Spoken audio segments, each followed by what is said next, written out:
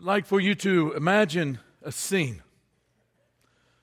Traffic is dense in the downtown. You feel a lot of stress because you have an important appointment to make. And as is typical when you're in a hurry, you're downtown, traffic is dense. There's no parking except one. And to take it, you have to parallel park your car. And you're bad at parallel parking your car. You try again, you can't quite get it. Cars begin to honk at you, and it dawns on you that you are not going to be able to parallel park your car, and you begin to feel your stress level go up a little bit. You ever felt that? And then all of a sudden there is a knock on your window. And it's a good friend who happened to be walking down the sidewalk. They saw you in your distress, and she says to you, "I can help you. I can help you. I can parallel park the car for you. Let me have the car keys. Let me get behind the steering wheel, and I'll park that car for you." And you're a little hesitant, but you decide you're going to trust that person. And so you get out from behind the steering wheel, you hand them the keys, they get behind the steering wheel, and they parallel park that car for you. And it feels like your life has just been saved. It feels like somebody has intervened in your life and just brought something great. You know, we sing a song at the end of sermons, and that time is what we call the invitation. It's an invitation to do something.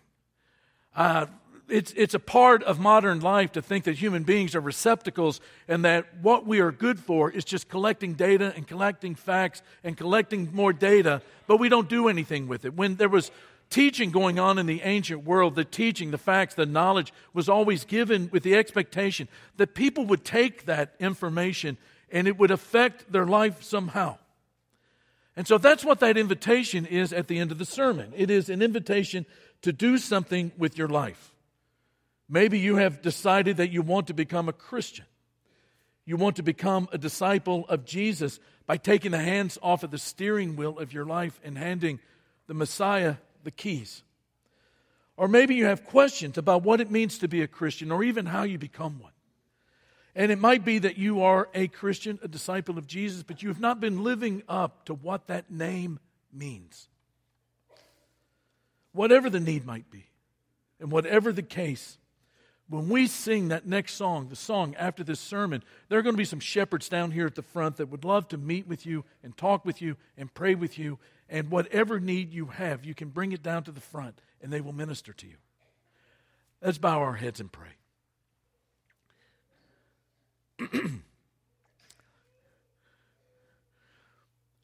Father, we love your word. And we love how it teaches us about a vision, not only for our future, but a vision for all of creation. And more than we are thankful for that vision, Father, we are thankful for you who make it so.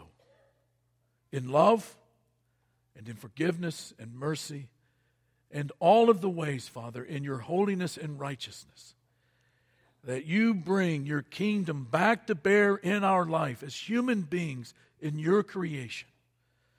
That you bring it back to bear in our life, that we know that we are blessed. And there are good things coming into our life, but the best thing is that it is you who have come into our life and we have come into your presence. For this we are grateful. And so as we approach our text this morning, and not just this one, but every word that is inspired by your Spirit that comes to us, we pray that you will give us eyes to see it and ears to hear it in such a way that there is a joy that wells up in us, that it could never be contained if we had 1,000 cups, that be our reality on this day. We pray this in Jesus' name. Amen. One day, 2,000 years ago, a large crowd gathered to listen to a carpenter who had turned an itinerant rabbi. 30 years earlier in the south, down towards Jerusalem, there had been quite a ruckus in the land over the birth of a baby that was also said to be a king. There were stories of angels and shepherds in the night. There were stories of a miraculous moving star and magi from the east coming to a little city, a little town, a village really, the south of Jerusalem. There was the story of the horrific murder of young boys, an insane king, and prophecies coming to fulfillment. And then nothing. And then absolute silence for 30 years. And now there were stories that were beginning to surface again, healings where there was no hope of healing, there was healing. Where there were people living in paralysis in their body, there was healing. Where there was pain, there was healing. Where there were seizures, there was healing. Where there are demons, where there were demons that had gone in and enslaved human beings, there was freedom. And once again, there was this prophetic voice out there that was saying, the kingdom of God has come near. Repent. Enter the kingdom of God. Believe the good news. And crowds were beginning to seek out this carpenter, this rabbi, as he was going from village to village to village. And one day, among the hills just north of the Sea of Galilee, this rabbi, whose name was Yeshua, we would say it in our modern age as Jesus, the crowds had come to see him. And he sees them, and he goes up onto the side of one of those hills, and he sits down, which was the teaching position of a rabbi in his day. And he begins to teach them, saying, "Blessed are the poor in spirit, for theirs is the kingdom of heaven. And blessed are those who mourn, for they shall be comforted. And blessed are the meek, for they shall inherit the earth. And blessed are those who hunger and thirst for righteousness, for they will be filled. And blessed are the merciful, for they shall receive mercy. And blessed are the pure in heart, for they are the ones who will see God. And blessed are peacemakers, for they shall be called the sons of God. And blessed are those who are persecuted for righteousness' sake, for theirs is the kingdom of heaven. Blessed are you and you and you, when people insult you and persecute you and say all manner of evil about you because of me. Rejoice and be glad, for so they treated the prophets who were before you." And thus begins the Sermon on the Mount. Last week we saw that Jesus began his ministry by preaching the good news of the kingdom of God.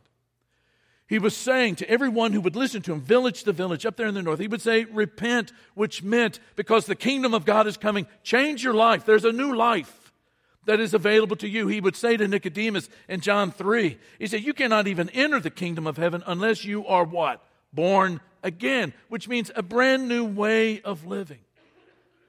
Which now brings us to the Sermon on the Mount. The Sermon on the Mount is an articulate and succinct explanation on what life in the kingdom of God looks like. Let me say that again. The Sermon on the Mount is this articulate, succinct explanation, description of what life in the kingdom of God, that he is inviting everyone to come into, what that life looks like. And Christ begins with the Beatitudes. There are 9 blessed are you statements that begin this sermon. And he begins with them because he's making a very, very profound statement for these folk. And the point is this. The kingdom of God is a blessing-rich life that is available to everyone. It is available to everyone. Now, the Beatitudes, if you've ever spent much time reading them, you know as well as I do, they can be a very difficult read, and it's been this way for generations and generations. I think one of the biggest mistakes is to think that blessedness that Jesus is talking about, that comes because of something that you and I have been able to achieve as human beings. I think that is a huge mistake because it makes the Beatitudes legalistic. It makes the Beatitudes sort of man-centered and man-effort-centered. It's saying, I get blessed because I choose poor. I'm blessed because I choose poor. There are two issues with that. Number one, doesn't that sort of sidestep the need for Jesus to enter the kingdom of heaven? I just get poor. The other issue is that there's nothing inherently righteous in being poor. Poor people can be as greedy and materialistic as rich people. So think about the context. The crowds of people are listening to him. These are the very crowds that have heard the invitation in every village synagogue to enter God's kingdom and experience God's rule. And, by the way, they are the same crowds who have experienced the miracles of healing.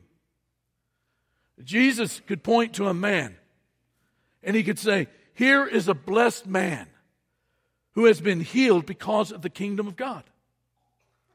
And he could point to a little child that had been suffering from seizures, but now made whole because the kingdom of God has come near.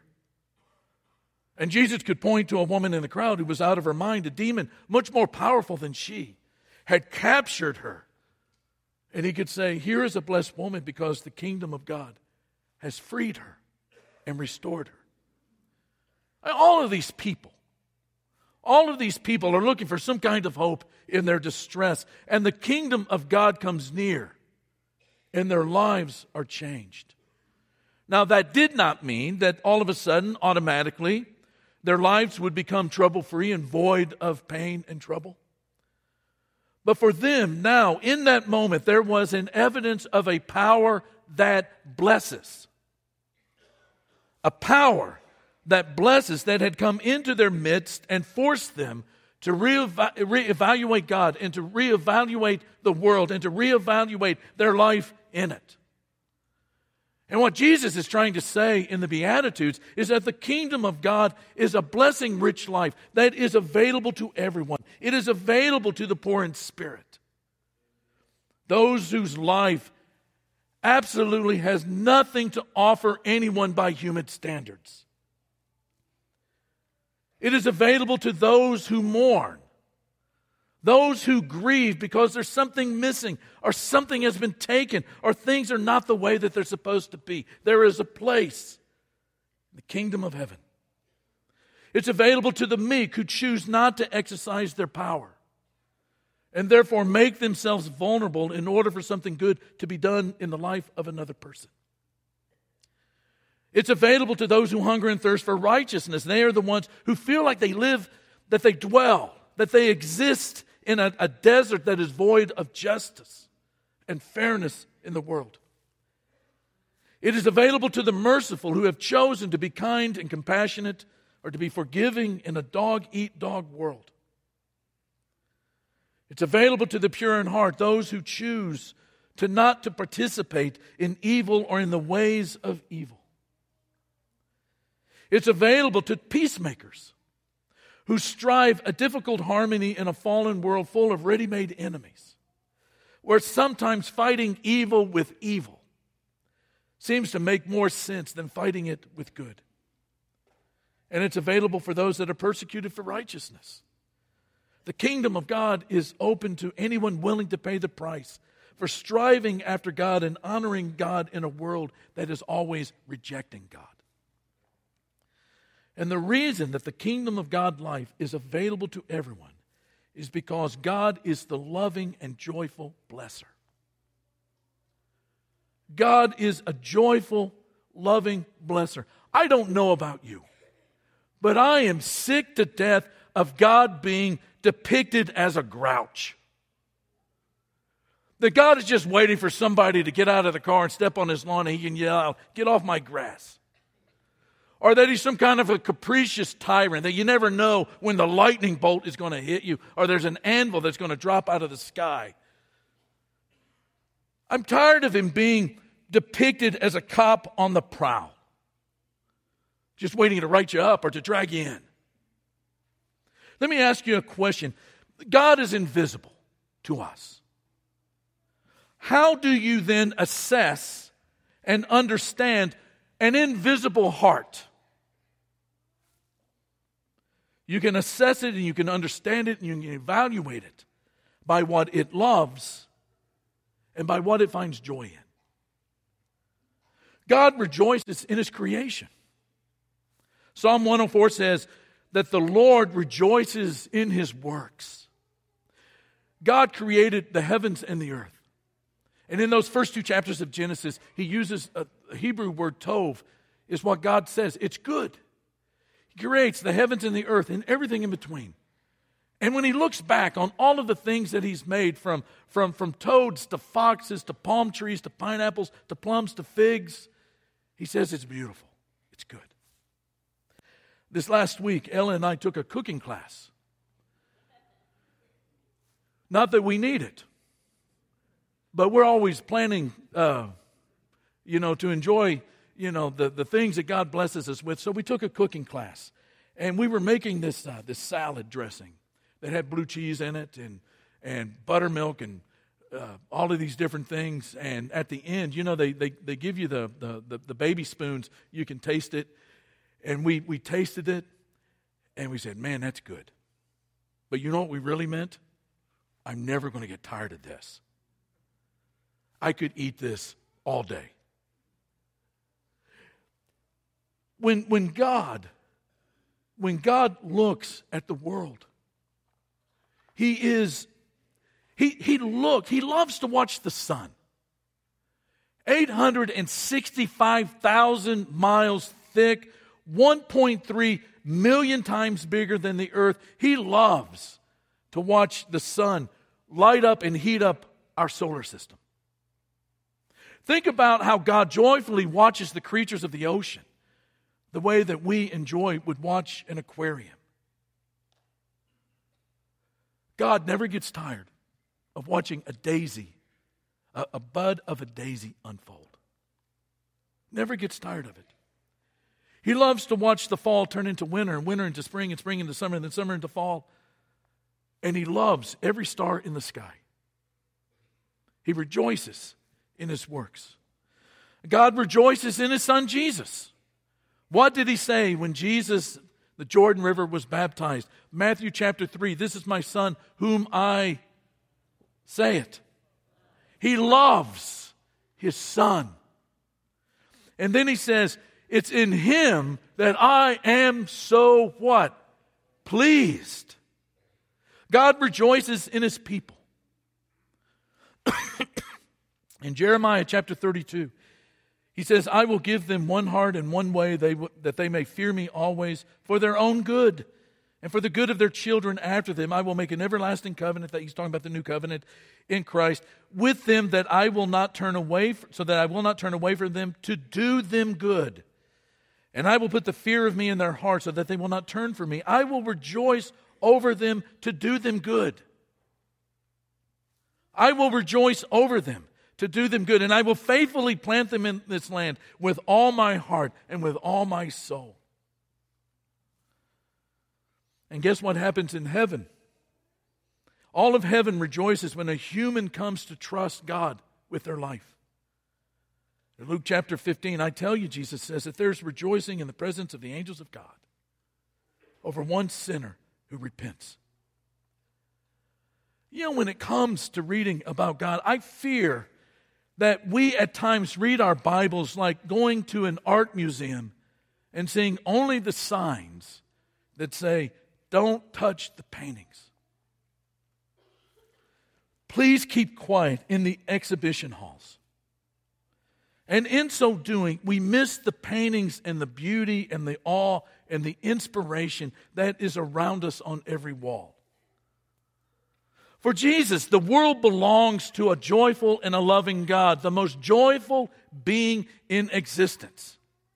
And out of joy and love, God cherishes human beings made in his image and wants to bless them, although for good reason, many times beyond our finite minds to understand those reasons. The world is other than the way he wants it. But the life of Jesus is the proof of the blessing-rich life of the kingdom of God coming to anyone and everyone who is willing to accept it. So here's a question to think about for just a second. When Jesus is giving the Beatitudes, who is he talking about?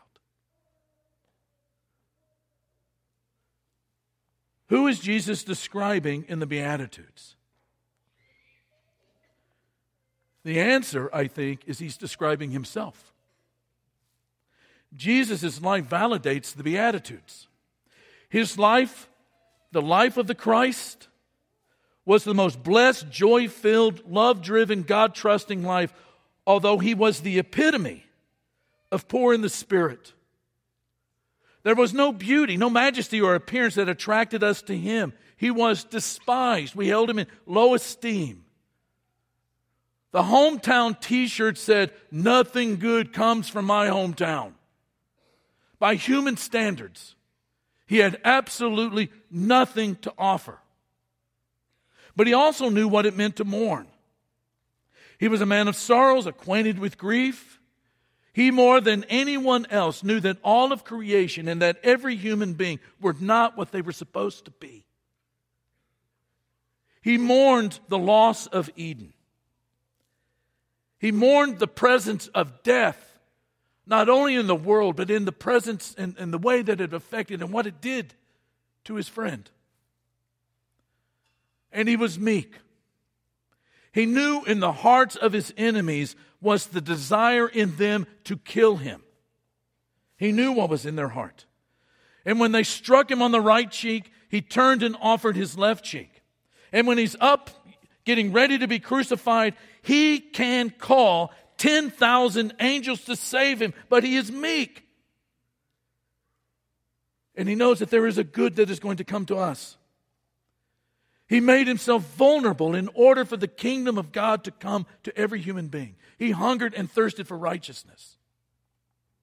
He hungered and thirsted. He literally went to the desert and fasted. And when the tempter came, said, "I won't do it. I won't turn these rocks into bread. I will trust God." Man does not live by bread alone, but by every word that proceeds from the mouth of God. He was merciful. Merciful beyond my ability to describe his mercy to you this morning. His life was not diminished because he sought to be pure in heart. He was a peacemaker. It was in his DNA to bring God and man together, although man had made himself an enemy of God, and he knew what it was like to be persecuted for righteousness. From the day he was born, there was a powerful king that tried to kill him. And then later on, he had to face not only his own people, but the people of the conquering empire. As they sentenced him to death on the cross, although Pilate knew that he was innocent. But in all of this, Jesus lived in the richness of God's presence, living an abundant life that he would share with anyone who wanted it. He would say, "The kingdom of God is where the blessing is." And 2,000 years later, he's still inviting people to enter the kingdom of God. If you've ever felt like a nobody, if you've ever wondered if anyone would ever look at you, let alone love you, Jesus sees you and he says, "I have room for you in my kingdom." And if you've ever been brokenhearted, Jesus says, "I have a place for you where your wounds can be healed, and it's beside me in my kingdom." And if it seems like you never get a break, that nothing goes your way, that it's setback after setback after setback, nothing ever seems to go right, Jesus says, "I have a place for you in my kingdom." If you have ever been so hungry for a meaningful life and have become disillusioned and let down time and time again, Jesus invites you to the blessing-rich life of his kingdom.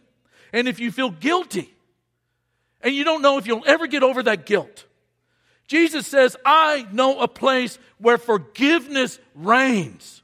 It is a kingdom founded on my grace and my mercy. There is forgiveness for your soul. The kingdom of God is available to everyone, and the Messiah, the Lord, the crucified Jesus says, 'Come.'"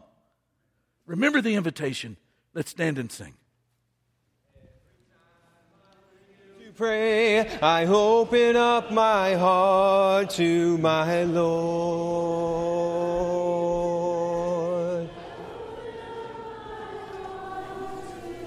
Every time I close my eyes, I feel the sweet embrace of my Lord.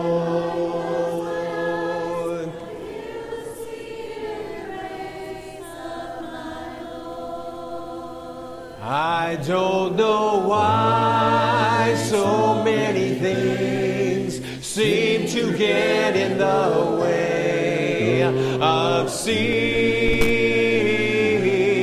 my God's glory. But I try every day to see Him and to thank Him for all the things He's given me. Every time I see a child, I see the gentleness of my Lord.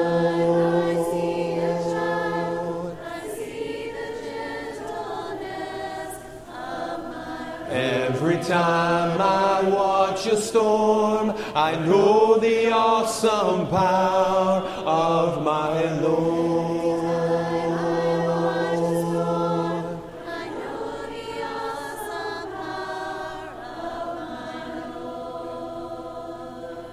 I don't know why so many